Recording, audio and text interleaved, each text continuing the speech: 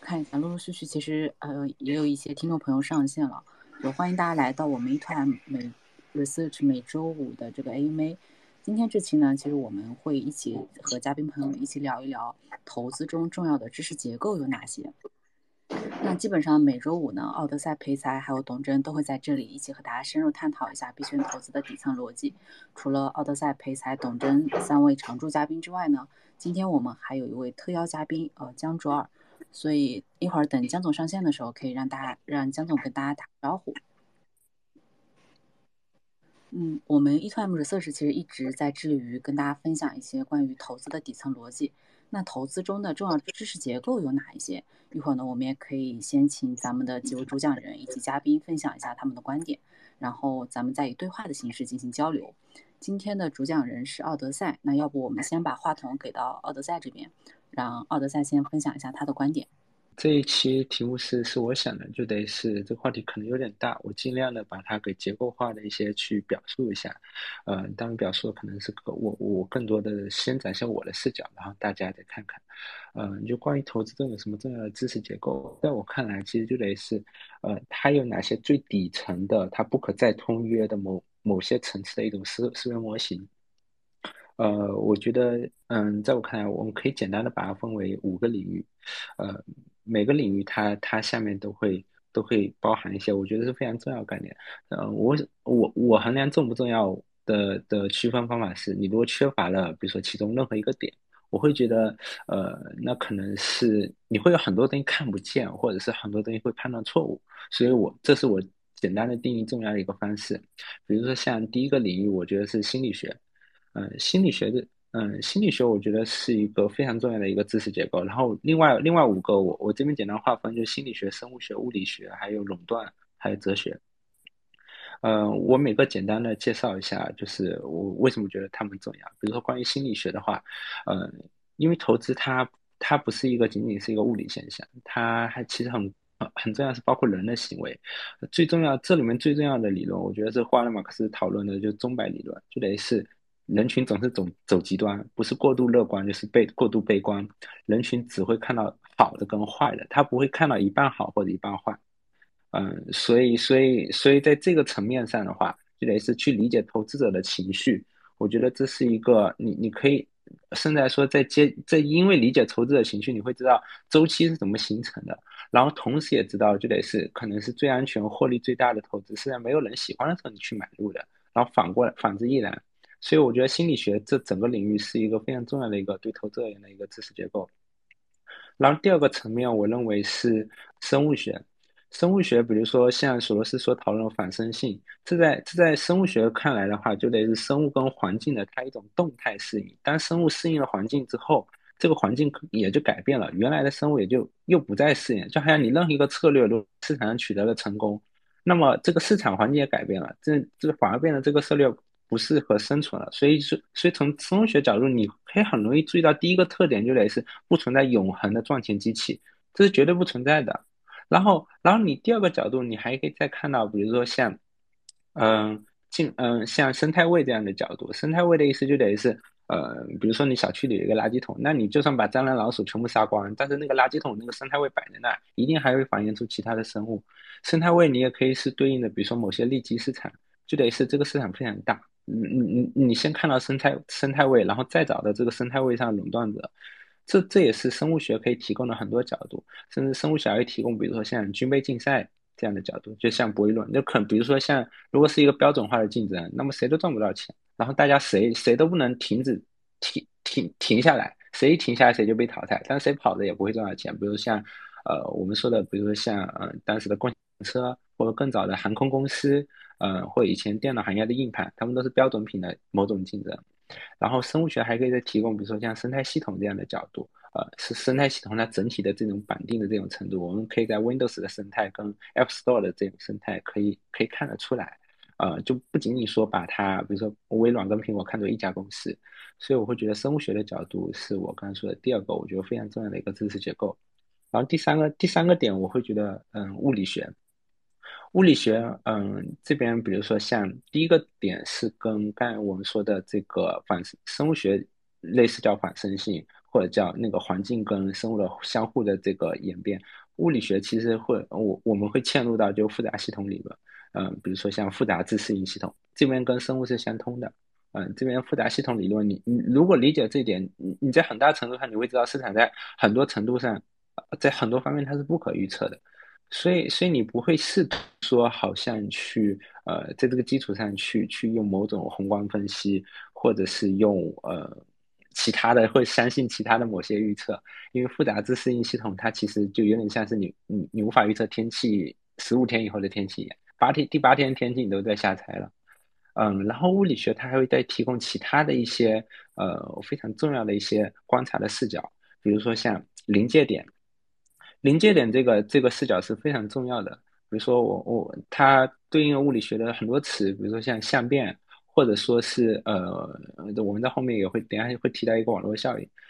为什么这么说呢？就有点像是比如说两个公司竞争，可能他们两个真的不知道谁胜出，但是谁先到达临界点就是谁胜出。比如说米聊跟微信竞争，比如说谁先到500万或1000万用户，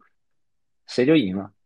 谁就能获得第十个亿的用户。这是临界点这个概念。这个如果迁移出去的话，比如说对应其他概念，比如说像越过鸿沟，其实也是类似的。你这个产品能不能越过鸿沟？甚至来说，有的时候就仅仅就是因为一个非常著名的，比如说红杉资本投了你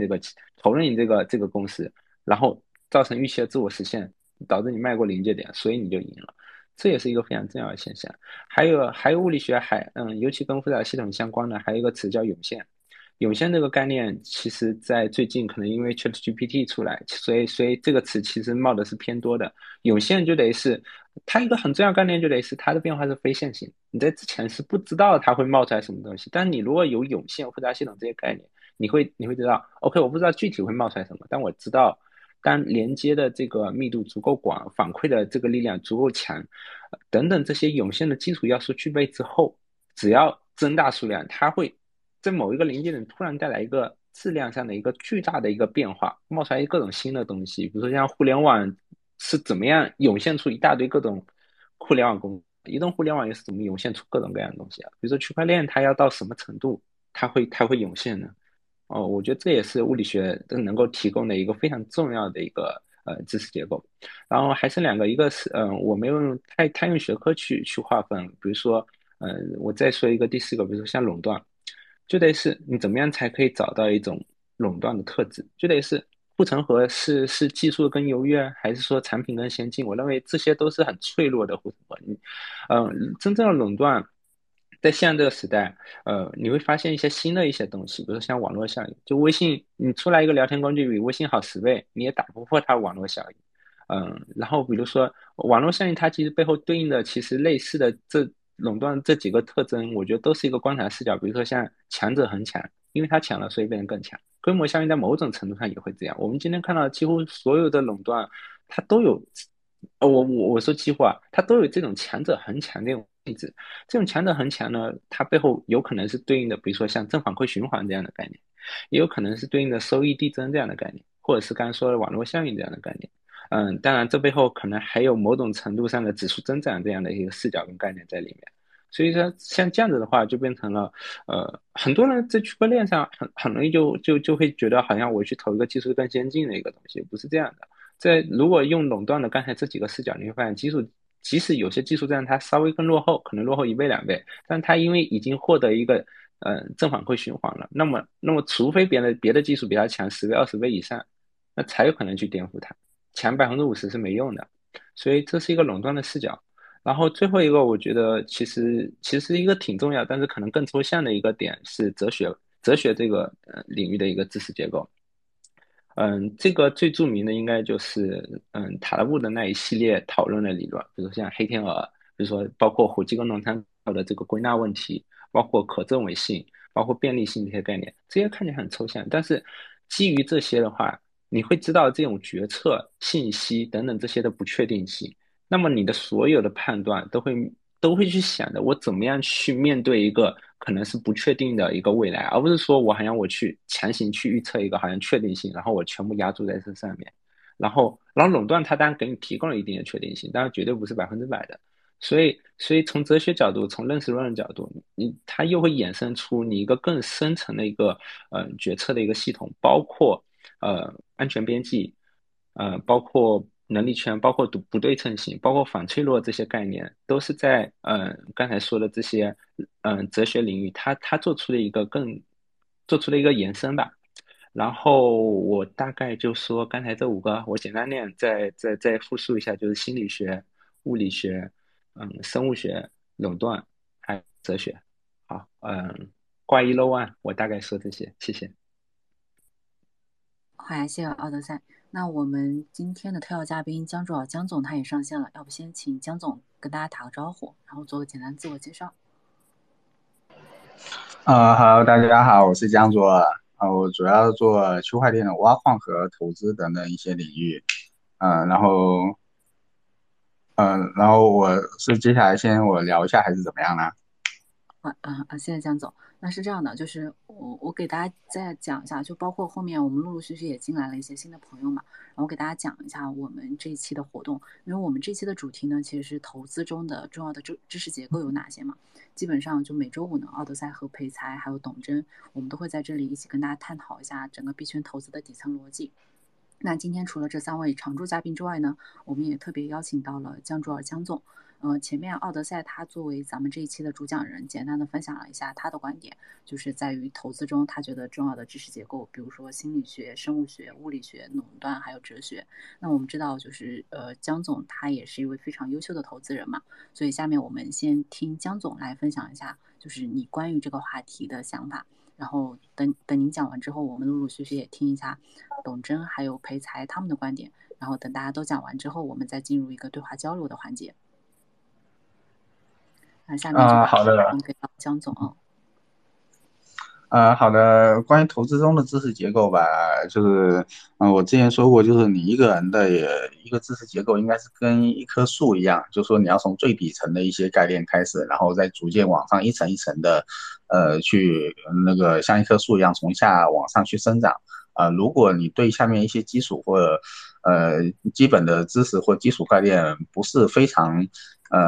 了解的话，你就会出现说别人跟你说上层，比如说数页或者数万的某一些东西的话，你实际上只是听听而已。你第一是不知道它这些东西是怎么演化出来的，第二的话是你没有能力去判断它的对错。如果你的知识结构是完整的话，那你至少上一层知识是依赖于下一层知识的结构，那你就有能力去判断说到底哪一些说法有可能是对的，哪些说法有可能是错的。即使你不能准确判断，但你知道说你应该从哪里去寻找这个判断的方向。所以如果说从投资中的那个知识结构的话，我觉得，首先，在经济学下面肯定是逻辑跟那个数理这些逻辑，就是你必须至少是一个偏理科方向的人，就我觉得那个理科方向去做投资或者学习经济类的话会好一点。就虽然经济学它看起来是一个非常模糊的学科，有个笑话说那个经济学总有两只手啊，因为他经济学家总说那个从一方面来说是怎么样，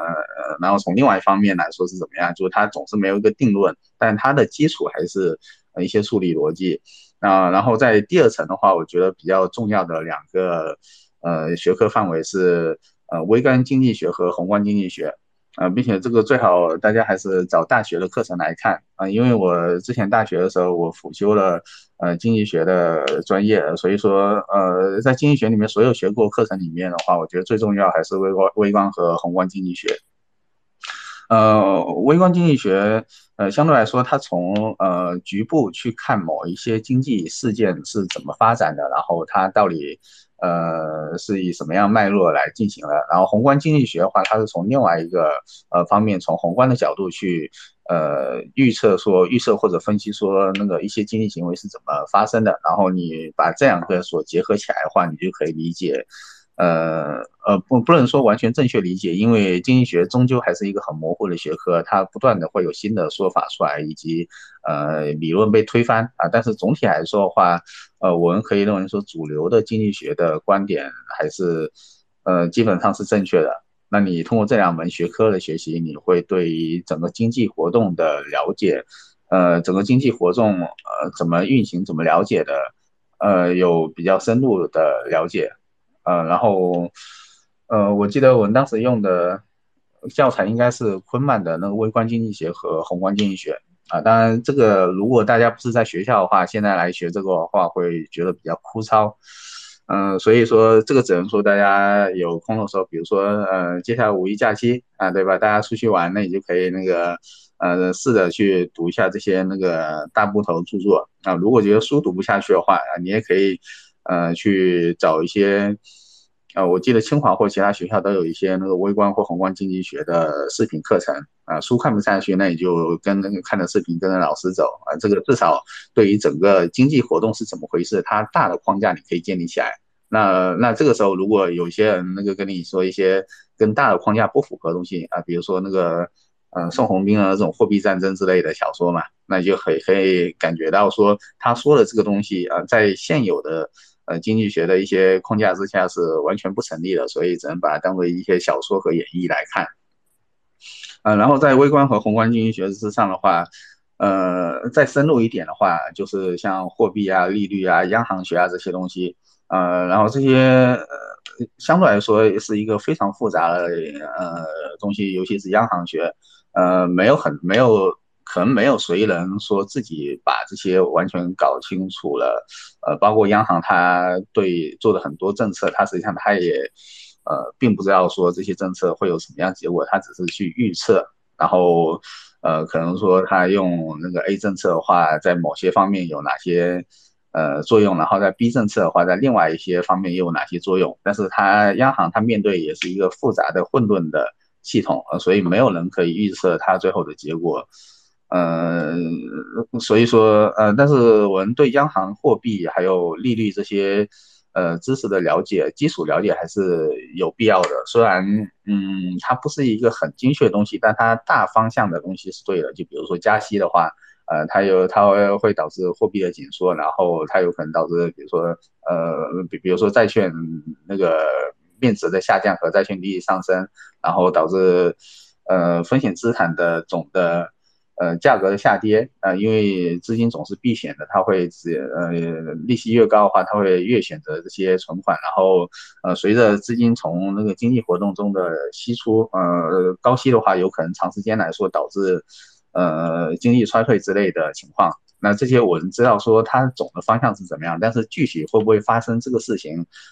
的话，它又是一些比较具体的量化的事情啊。然后你如果要对这些东西进行一些预测的话，你实际上是需要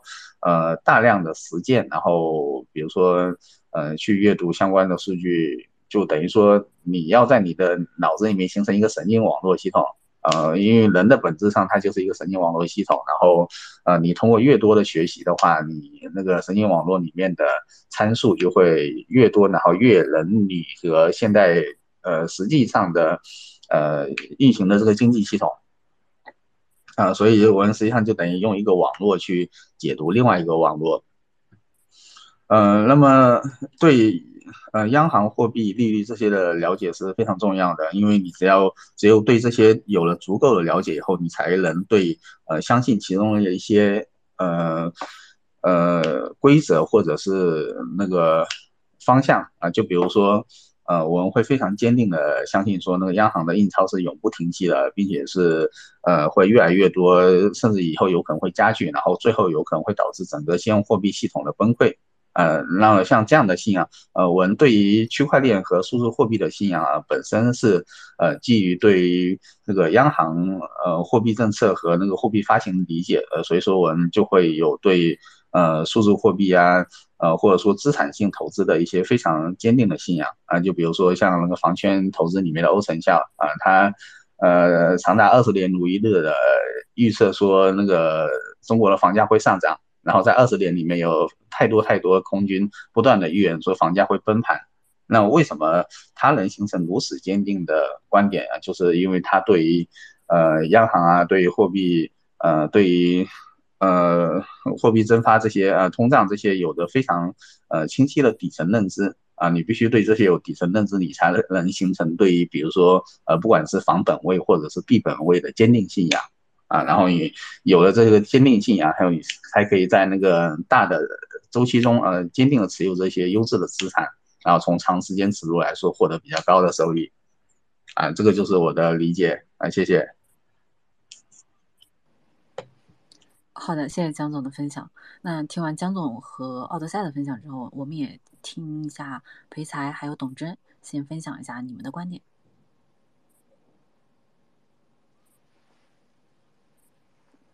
董真，要不你先来？好的，那要不我先来。然后首先我觉得刚才江总以及奥德赛其实分享了很多他们的观点啊，我觉得有很多谈到的一些内容其实是有重合的地方。然后我就先分享一下我怎么来思考这个话题吧。就是首先我现在认为投资中其实需要的知识结构或者知识或者内容其实有很多，就类似于市场上实际上有各种各样的策略，不说市场上有各种各样的策略，市场上有很多很多的细分领域。比如说我们现在大部分人都知道的数字货币领域，比如说传统的金融市场，传统金融市场也会分很多的品类，比如说股票、商品、期货、债券、房地产，甚至然后还有很多很多这种非标准化的这种资产。然后哪怕是股票这样一个细分领域，你也会分什么 A 股、港股、美股。对，所以我觉得整个关于投资的这个大的领域其实是非常非常多的。那我相信针对不同的细分的领域，那你需要具备的知识结构、知识内容是肯定是有所区别的。就是首先我觉得这是第一，然后第二呢，就是我觉得我们今天讨论的方向可能会变成，就是不管你是在什么样的领域投资，那你需要拥有的共性的知识结构，或者说现在大家比较关心的这种，我随便说的这些大类资产，或者我们至少我们作为我们这个圈子来说吧，常用的这些资产有哪些共性的知识结构？我是大概这么想的。然后我个人认为，就是目前比较重要的知识结构，大概分成几类吧。就是首先第一类就是我觉得是属于这种所谓的你面临着比较好的这种非对称性的这种结构。比如说我举个最简单的例子，就是可能对于大部分人来说是工作。你其实不太需要承担你这资本金的损失，你可能只需要投入你的时间，投入你的兴趣，投入你的技术。然后你的公司会投入资本金，因为如果公司亏损，那么公司可能会面临比较大的这种倒闭的风险，你这个股东会承担这个风险。但是你作为这个打工者，你按道理来讲是不太可能存在亏损本金的。我觉得这是一类吧，就是最常见的。那么这样的知识结构你有哪些呢？你可能比如说一些基本的工作技能，然后你有一些特殊的工作技能，然后你的沟通能力、交流能力，然后甚至包括你的管理，包括你在自己从事的特殊的岗位上的一些特殊的技能。我觉得这是一类。然后第二类，我觉得可能就是我们现在所真正意义上说传统意义上的投资。我觉得投资里面比较重要的，我个人的划分可能有两类吧。就是第一，就是你怎么样活下去。就是我们有一句话老话，就是说你能看到很多的老的交易员，但是你看不到你能看到很多激进的交易员，你能看到很多老的交易员，但是你很难看到又老又激进的交易员。所以我觉得在金融市场上可能活下去非常重要。我们也看到了很多这种故事，在上一轮牛市或在上一轮什么样的行情中，有一个或者有几个机构或个人取得很大的成就，但是在下一轮牛市中，可能他们同样出现在新闻里面，但是可能出了很多问题吧。比如说上一轮，我们看到上一轮币圈的这些大的这种波动中，我们看到的这些出问题的机构或者是爆出丑闻的机构。所以我觉得最重要的第一点，我觉得就是如何在这里面活下去。关于如何活下去，这里面涉及到的内容可能包括你要理解杠杆这个事情对你的伤害，你怎么样理解杠杆，然后这是第一。然后第二的话就是你要保持冗余，你要使你能够多次试错，就是类似于你要认识到理性的有限性，你哪怕对一个策略再有信心，你也应该给你自己有很多次试错的机会。你非常非常看好一个标的或者一个策略或者一个类型，那你也应该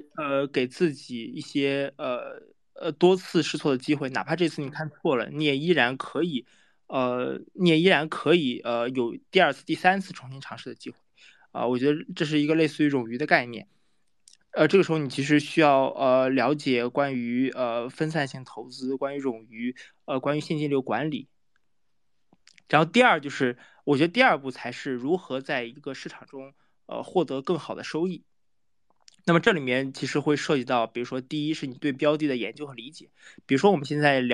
研究数字货币也好，研究股票也好，研究房地产也好，那你需要有一些基本的一些做数据研究的能力，比如说基础的这种数学能力，对它现金流的理解，对于它收益来源的理解，对于它风险的理解，这里面风险也会分很多很多种。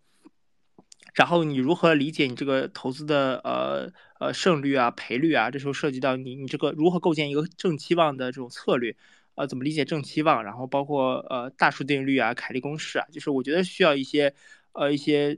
比较 solid 的，或者这个事情你可以不理解这么深，但是你需要知道你的收益来源在哪，你要知道你做的这个决策是一个正期望的决策。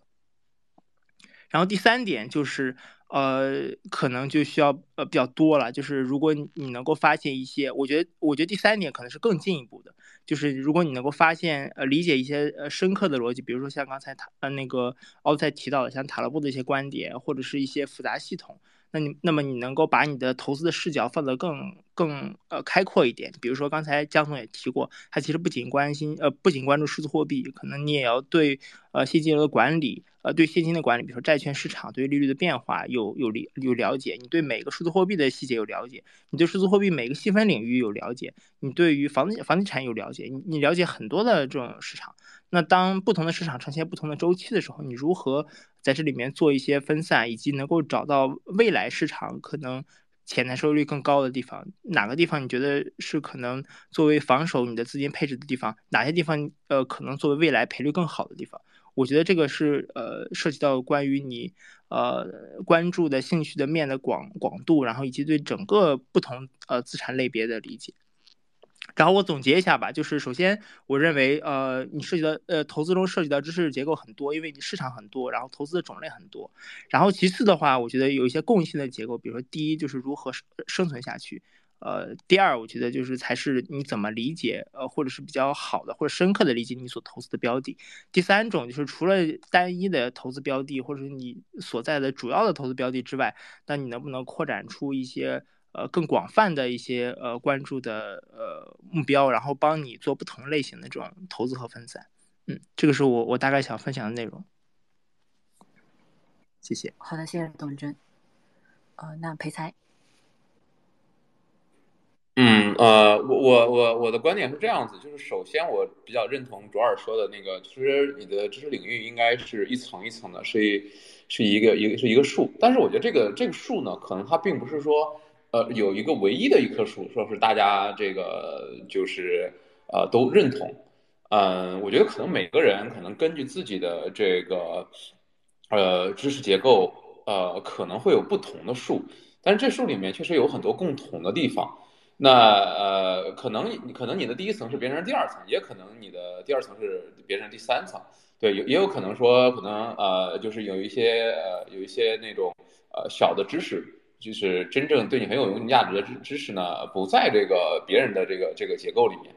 对，就是尤其是比较偏应用端的，就是这种树枝跟树叶那个会区别很大。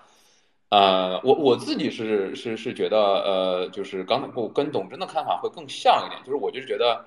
其实整个投资其实上是围绕着这个凯利公式来做的，就是我觉得凯利公式是整个投资里面最核心的一个概念，因为它可以说它可以作为逻辑的起点，你了解凯利公式的话，你就要了解，就是说这个它是一个就是你怎么样去理解一个是这里面我觉得有至少凯利公式，从凯利公式出发有3个很重要的概念，一个是胜率，一个是赔率，一个是下注的这个下注量。其实凯利公式主要就描述这个事情。就是而且凯利公式是一个演绎逻辑，就是说你只要按照它的那个，就是如果说是你能严格的按照凯利公式去做，理论上你就是这就是最理性的一个投资的解。但是凯利公式在这一层之上呢，是理解这3个概念，就是胜率、赔率跟这个下注额，对吧？这三个概念都有很多的，以及我觉得可能你要理解这个卡利公式它的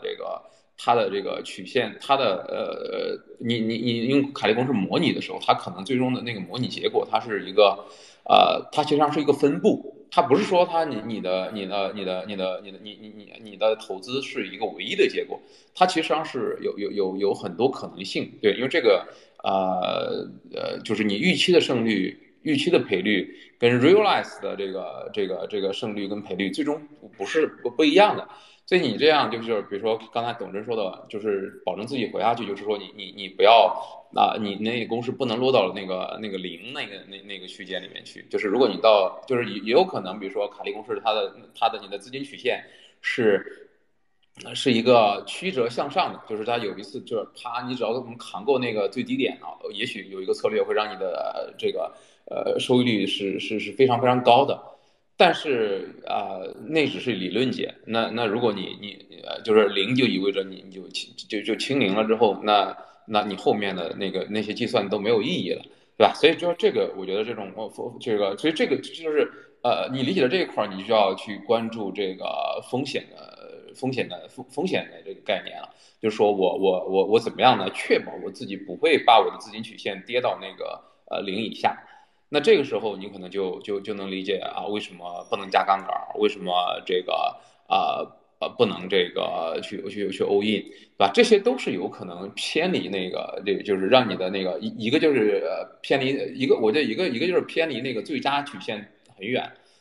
就是你的方差很大，另外一个呢是你就是有一些你这个策略可能会有的时候它的表现特别好，那有的时候它呢就会把你拖到那个深渊里面去。那这个时候呢，你要么就接受这个，你知道这些波动是我能接受的，就是它确实可能，但是它始终呢在零以上。所以我觉得有点像有些人打德州他就对这种波动就是非常坦然，他愿意这个就是如果概率对他不利的时候，他有可能连输个5、6把，然后输很多钱。但是概率对他有利的时候，可能就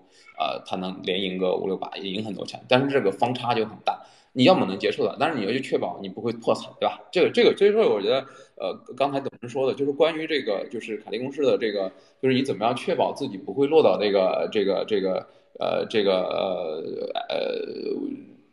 破产那条线以下，以及你有可能你的策略用了之后，你的那个资金曲线会是一个什么样的一个形状，你能不能接受？这个是一个我认为是一个挺重要的一个，就是这里面蕴含了挺多的，就是后面的就是这种细分的知识领域。那这个关于胜率这个事情，我觉得其实也是有很多的点的。就那我觉得像这个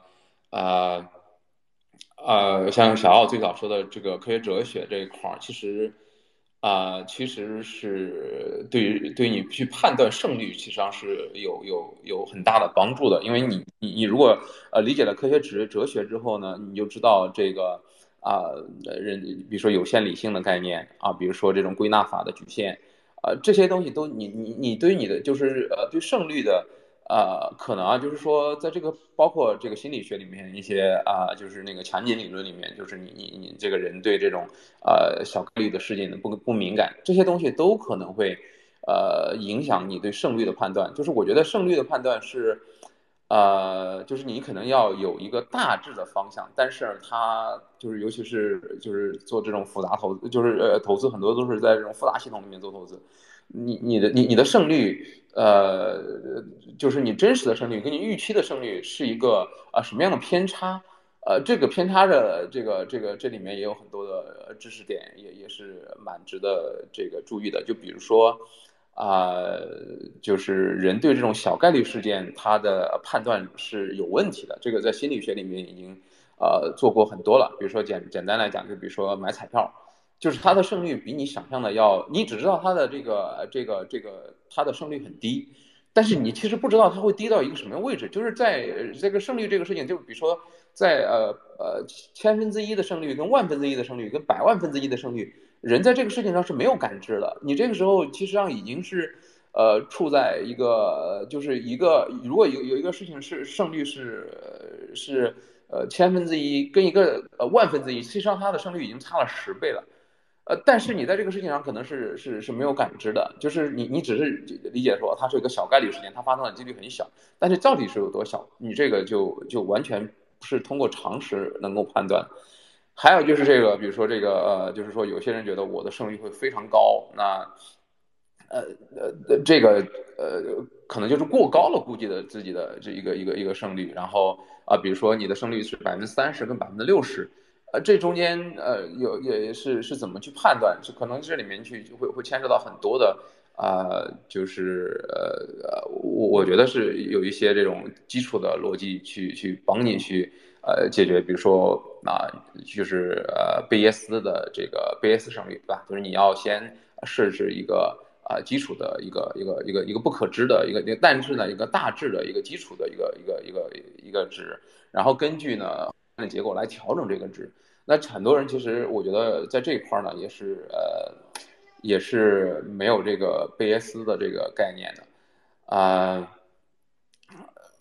还有赔率，赔率这个也很好玩。我觉得赔率这个，实际上可能是整个凯利公式里面，这个最应该关注的一个解了。对，就是我觉得，胜率也好，跟这个就是那个资金曲线也好，就是它会影响你的下注额嘛。那个可能还相对来讲会有一些比较容易解决的方案，但是赔率这个事情实际上是最难去判断的。那这些里面，我觉得我们肯定都是希望我们的投资是一个高赔率的，对吧？那越高越好，比如说是5倍的赔率，还是10倍的赔率，还是100倍的赔率？对，然后这些东西又跟哲学里面的，比如说你的预测的难度、预测的不可知性，就像刚才小奥说的，就是这种复杂系统的预测，你本身就是很困难的。你在这样的一个困难的情况下，你怎么来去做预测？你怎么能说服你自己这个事情是一个高赔率的事情？对，这些东西，就可能需要你了解这个，比如说。像小奥说的临界点的概念、强者恒强的概念，然后网络效应、规模效应、权力的结构这些甚至我觉得一些科学哲学里面，比如说那个科学革命的结构，这些知道创新的实现创新的这些特征，会造成一些这种高赔率的一个集中爆发期。对，就是在一个核心创新出来之后，后面会有一系列的这种低垂的果实。说白了说，就是这种其实所谓的低垂的果实，就是它的赔率很好的一些事情，对，就比较容易拿到。所以这些呢，我觉得可能这是我自己理解的这个知识结构的数。我会反正在投资里面，我会把凯利公式放到最底层。然后在胜率、赔率、下注额以及资金的这个曲线结构上面，再分别去想怎么样，就是你怎么样去判断这个事情的，这个可能跟董人说的那个研究项目比较像的，就是你怎么样去判断这个项目它的胜率跟赔率。但是这些东西呢，这个又牵涉到很多小奥说的这些东西，就是如果你想一个高赔率的事情，它应该具备什么样的模式？这个东西，这个模式它可能是有一些涌现的特征有一些这个临界点的概念，有一些越过鸿沟的概念，有一些这个规模效应，甚至有一些这个科学革命的结构这些东西在里面。对，然后胜率这一块呢，可能有一些这种心理学的概念，又有一些这个呃也有一些这种钟摆理论这些东西都会影响你对整个这个胜率跟赔率的这个判断。但是我觉得，反正我认为，反正就是我自己来构建的时候我会就是沿着这条线去思考吧，就是怎么样去提高胜率去找好的赔率，然后怎么样的下注可以就是在这个基础之上，那怎么样再去下注？对，然后那怎么样去用风险控制避免自己的资金曲线跌到这个0以下？我自己大概是这样一个概念一个观点。好的，谢谢佩才。就我们前面的几位嘉宾基本上就依次分享了自己对于投资中重要知识结构有哪些这个话题的一个观点。那下面呢，我们就进入到这样的一个交流讨论之中。看一下嘉宾之中，嘉宾有没有想要一起交流的，或者说就刚刚其实咱们讲的，就我自己听下来是这种感觉，就是其实每个人他应该是有自己的一个投资结构的这种体系的，但是对于很多就比如说像我这种投资小白来说，就我们缺少的可能不是这种投资知识，而是一个完整的投资体系，所以我是有这种感觉的。不知道就是如果对于不同投资人，就比如说咱们今天几位嘉宾其实是属于都是投资人嘛，那你们对于不同投资之间有没有什么想要交流的？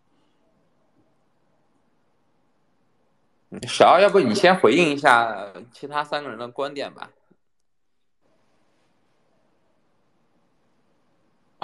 可以的。那我先说一下吧。我也很赞同左耳哥刚才说的，就语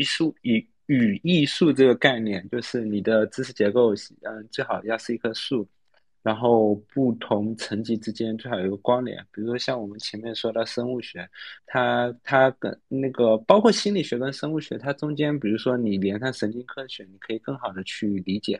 比如说人群为什么会有这种过度贪婪的心理。我们第一层我们可以看到，比如说像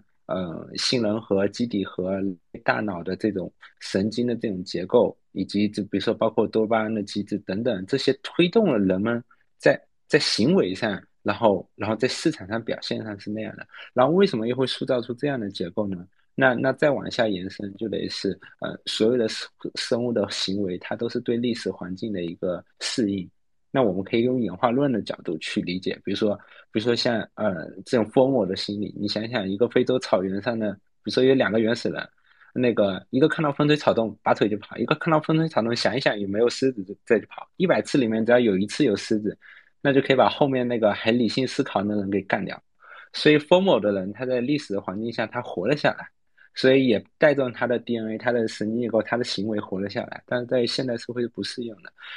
这一条线下来，就得是我们可以发现，就得是投资者在市场的行为，可以在进化论上这棵树上，你可以延伸到更大、更粗、更底层的一个树干。然后刚才说到，比如说像复杂系统啊，是等等这些东西，它都可以变成一棵树，然后相互关联在一起。我也非常赞同这种思维方式。刚刚肥仔哥也聊到，就得是，他可能更多是以围绕凯利公式作为起点。这个点的话，我觉得大家可能哪个起点不一样，我觉得这个可能，我觉得大家其实这背后表达都是一样的，就是都把它关联在一起嘛。因为起点的话，其实取决于说你从哪个角度去看吧。因为我刚想了呀，从凯利公司作为起点，我也能理解，我也能 make sense。当然我自己的话，可能更愿意说从哲学作为一个起点，我觉得这是一个视角的不同。然后左耳哥刚才说的就是经济学的这些意义，这点我可能占我的思维比重现在会偏轻，因为我以前可能花了很多时间在，因为我自己就是经济学出身，我自己以前工作也是这方面，我自己可能现在更多觉得就得是我学的那些微观、宏观、货币利率还有银行学，我现在都记得很清楚，但是我觉得在复杂系统里面，它的用处可能我觉得可能会偏小一些，所以这点我可能想法上会有一点点分歧。然后刚才董真也聊到，就得是关于非对称的这种结构，就他用了工作、投资这些方面举例，我觉得也是一个挺好的角度。就像我刚才我也说了，就是就是关于塔勒布这个视角，对，我觉得它也是可以是一个比较底层的视角。然后我大概就说一下这些想法。我说完了。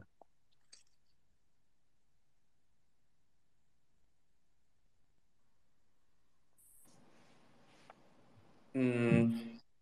左耳，要不你有没有什么回应对小奥的这个？我看小奥就稍微对你的这个对经济学这一块儿好像有一点不太一样的看法，你怎么回应这个问题？小奥他可能因为我毕竟不是那个专门搞经济的嘛，所以说就是我对经济学的观点就是当做一个工具拿来用就好。那可能是小奥他本身自己也是搞经济的，所以他已经超脱了这个工具的范畴嘛，就他从更高的层次来看这个东西。那可能我现在或者说我现在还不需要从这个角度去看经济学，因为我主要还是用经济啊、货币啊的一些工具性的知识去跟我涉及的相关的，比如说那个数字货币或房产或其他东西的投资去指导所以可能就是对于使用的目的不同嘛，所以说我会另外就是我的那个世界观是更偏向于那个以数学为基础嘛，就我认为说你所有东西往下去深浅的话，都是一些物理和数学问题嘛，也就是我们说的第一性原理嘛。就你要解决什么问题的话，你最好先去从底层的先拨开上面迷雾，然后往下一层层去深究，然后去从底层去解决这个看问题在哪里，然后再从底层再往下一层层去构建这个解决方法就比如说那个我最近花了很多时间去折腾那个新冠的预防嘛。那你如果从第一性的角度来说的话，就是你新冠就是因为你吸入了病毒的气溶胶，那你解决方法也就非常简单，就是你要去确保说你所有吸入的空气都经过了那个空气净化器或者是口罩或者是其他设备的净化。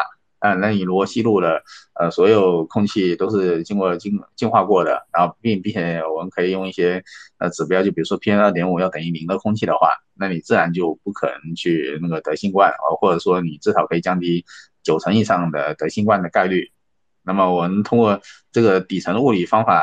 去确定那个解决方向以后，然后再往上一层构建。比如说那我怎么保证说我在任何地方都可以吸入这个经过过滤的空气啊？比如说我在家里的话，我可以用空气净化器，用一些那个大净化量空气净化器，然后出去的话戴口罩然后如果有一些高危场合的话，因为口罩有一定的那个泄漏率的问题所以说会上一些呼吸面罩或者增压呼吸设备之类的，然后去避免在高危场合因为那个口罩泄露而吸入一些那个未经过滤的空气就这个我觉得从这个角度去解决问题的话，对我来说就是等于整个思路是比较顺的。就是我知道因为毕竟你通过数学和物理的推理，会得到一些比较明确性的结果。那这样的话，你在那个投资或者做其他事情的时候，因为人的幸福感是有一部分是来源于可控性我知道这个东西会怎么发展，然后我知道要怎么去控制这个东西那么如果最后这个东西的预测跟我的那个这个东西的实际发展跟我的预测相关，跟我的预测一致的话，那我就会觉得这个事情完全是可控的，并且获得比较高的幸福和满足感嘛就比如说我之前1月份的时候预测说那个大陆的新冠第二波会从4月6号开始。那预测的依据实际上就是直接把那个香港第二波的时间按照那个分时的间隔，然后移到大陆这边。那大陆这边最后4月6号的时候确实发生了，就是中国疾控中心开始那个发的那个新冠周报里面阳性率翻倍上升的，那个也就是说那个在4月6号之前那个阳性率一直是下降的，然后从4月6号开始的3周就一直在上升，那说明说最后这个预测就等于那个正确了，然后并且这个正确其实有非常大的运气成分，因为我当时预测的时候我并没有预料说那个非常准的命中这个点，我只是知道预测说大概是在4月初这个范围之内开始第二波。那所以这个预测就是不管比如说你说经济学的预测或者说其他的预测的话，从底层的数学和物理去出发的话，会比较容易有确定性的结果，或者说你用数学或物理去构建你的神经网络的话，你可以得到比较确定性的结果，并且这个结果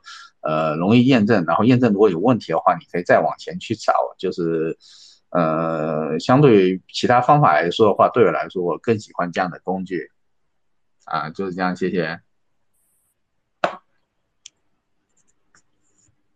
关于这个数理跟物理学的重要性，我很认同。然后关于预测的话，我认为，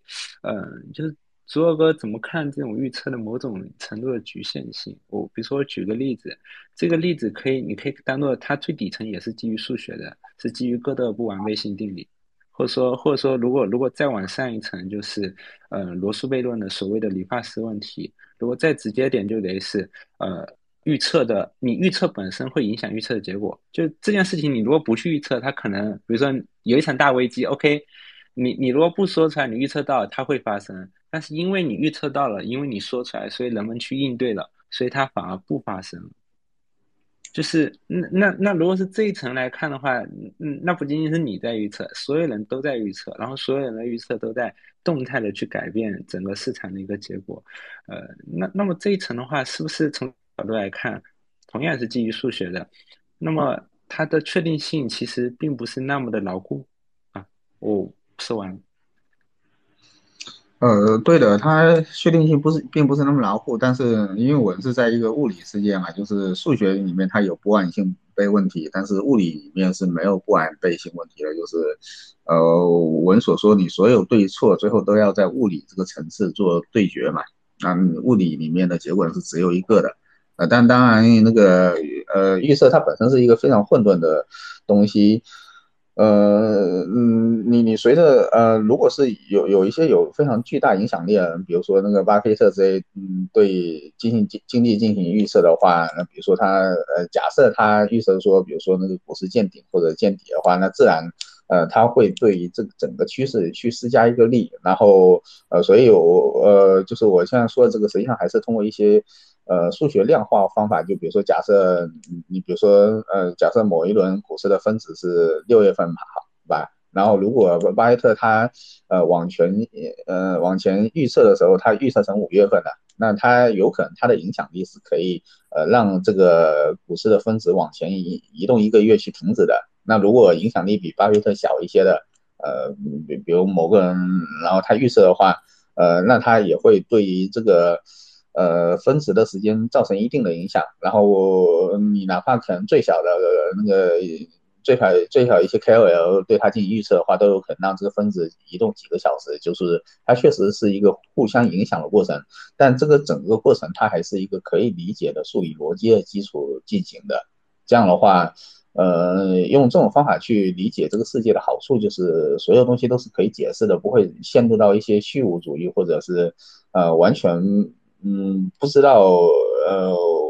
无因果论的那个陷阱里面去，因为一旦进入这样的陷阱以后就很难爬出来，就是你就没法有效的去做一些事情啊，我想法是这样。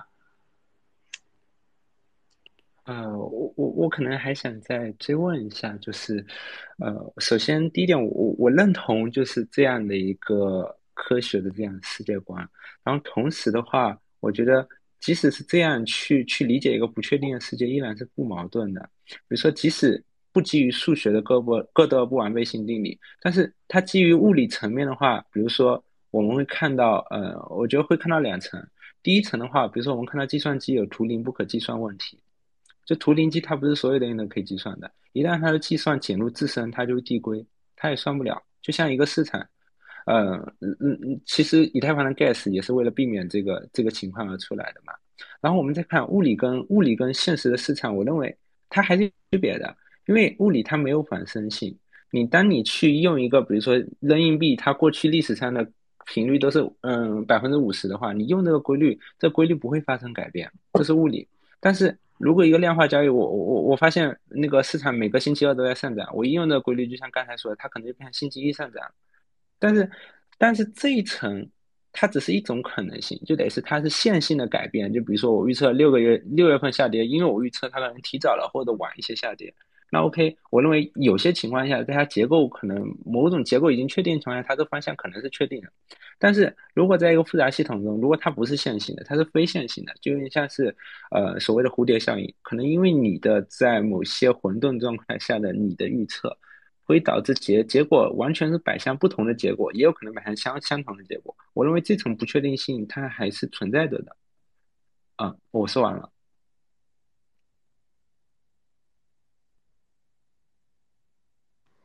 我也补充一个啊，就是这个是前面就是关于预测这个事情，因为是跟这个凯利公式里面的胜率是相关的，首先我觉得很多的预测呢，哪怕就是推到底层逻辑以后呢，它其实上也很多是基于归纳的，那这些归纳的这个。就本身就会有那个会碰到休谟的那个悖论问题，因为归纳法都是有局限性的。还有就是包括这个科学哲学里面讲的那个，就是我们认为的很多事实上更多的是哲学事实，并不是物理事实，对吧？就比如说，对，就是包括这个波普尔说的，你最好的也只是没有被证伪的假设，对吧？你想，我们做这个预测的时候，我们的逻辑的起点。呃，能比牛顿定律更牢固吧？更牢固吗？这不太现实。但是后面在相对论里面发现，牛顿定律里面最基础的两个假设是错的，对吧？比如说绝对时空，对吧？就是大家认为这个时间是绝对的，空间是绝对的，但是相对论里面直接把这个最核心的假设给推翻了。那也就是说，其实上我们在面临不管是这个物理世界，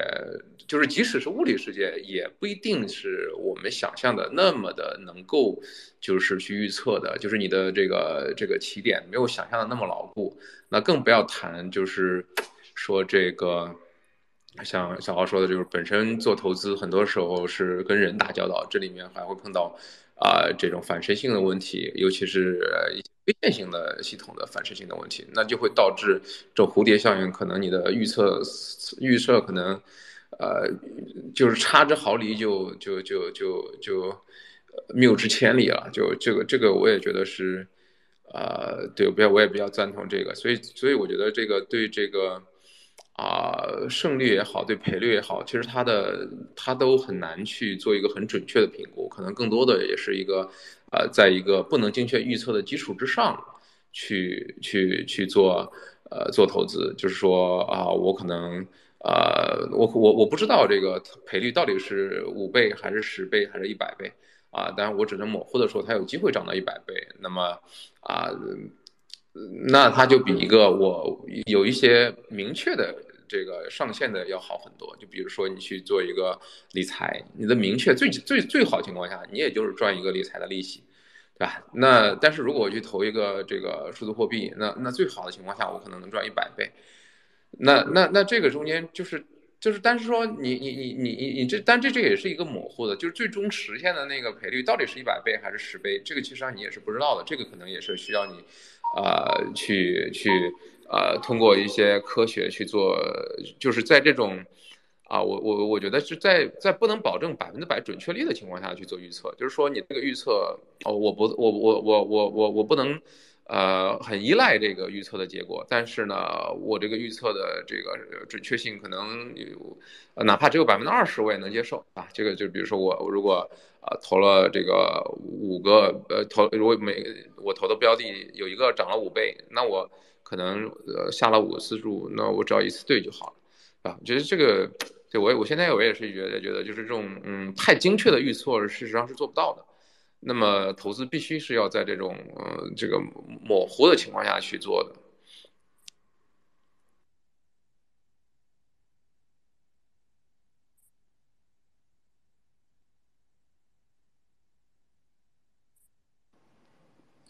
哎，那董真，你这边有什么想要补充的吗？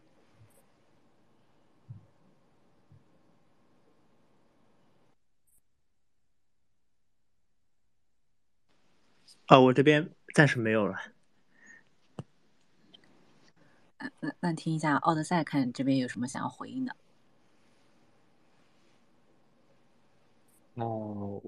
刚才主要的观点也都说了，我这边可能就是我可以再简要的概述一下，就是我觉得，呃，因为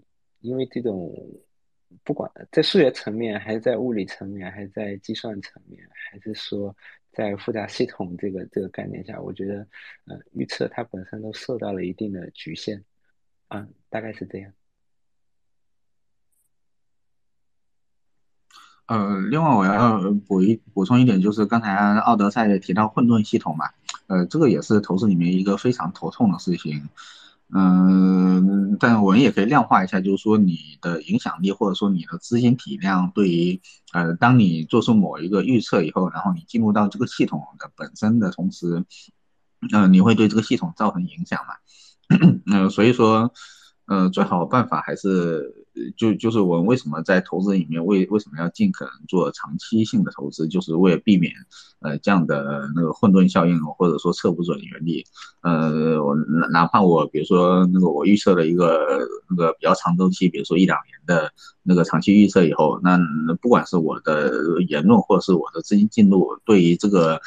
预测来说都有可能是完全没有就是影响非常小的。然后并且我是认为从长时间周期来看的话，它是一个确定性的系统，而不是一个混沌的系统。就比如说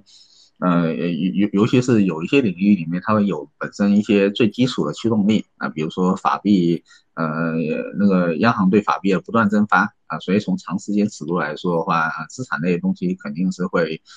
资产类的东西对法币的价格是必然会上涨。从长期来说，这是一个确定性的东西，所以说，怎么去避免混沌效应对于投资的影响，就是尽量不要去做一些小的和短期的投资。因为或者是说，比如说在币价预测里面嘛，你越短期的那个预测的话，实际上是越不准，然后越长期的预测的话，实际上越准如果是预测下1个小时币价的话，没有任何人可以稳定的超过50%的胜率甚至他也不能稳定的低于50%的胜率，就是所有对下1个小时币价的预测都是跟那个扔硬币的正确率差不多但是对长期币价的预测就可能做的比较高这个也是投资里面一个需要注意的地方。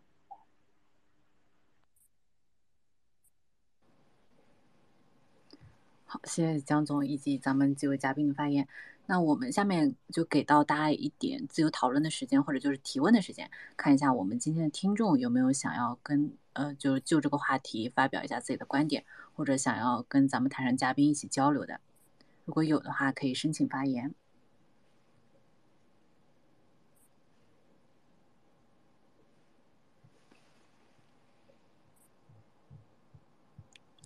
如果大家没有什么想提问的话，那我们其实这期时间也差不多了，差不多就到这里可以结束了对，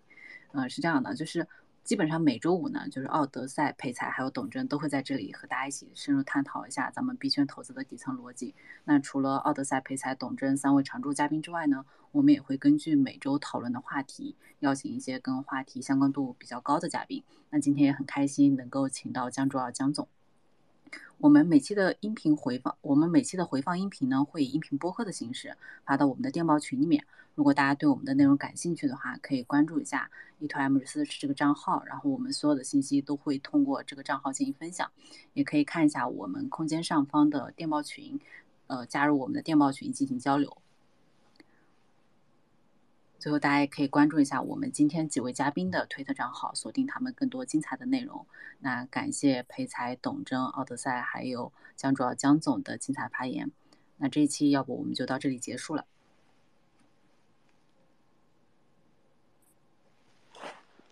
好的，谢谢大家，我们下周见。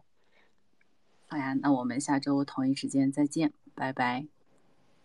好，谢谢大家，拜拜。谢谢，拜拜。大家拜拜。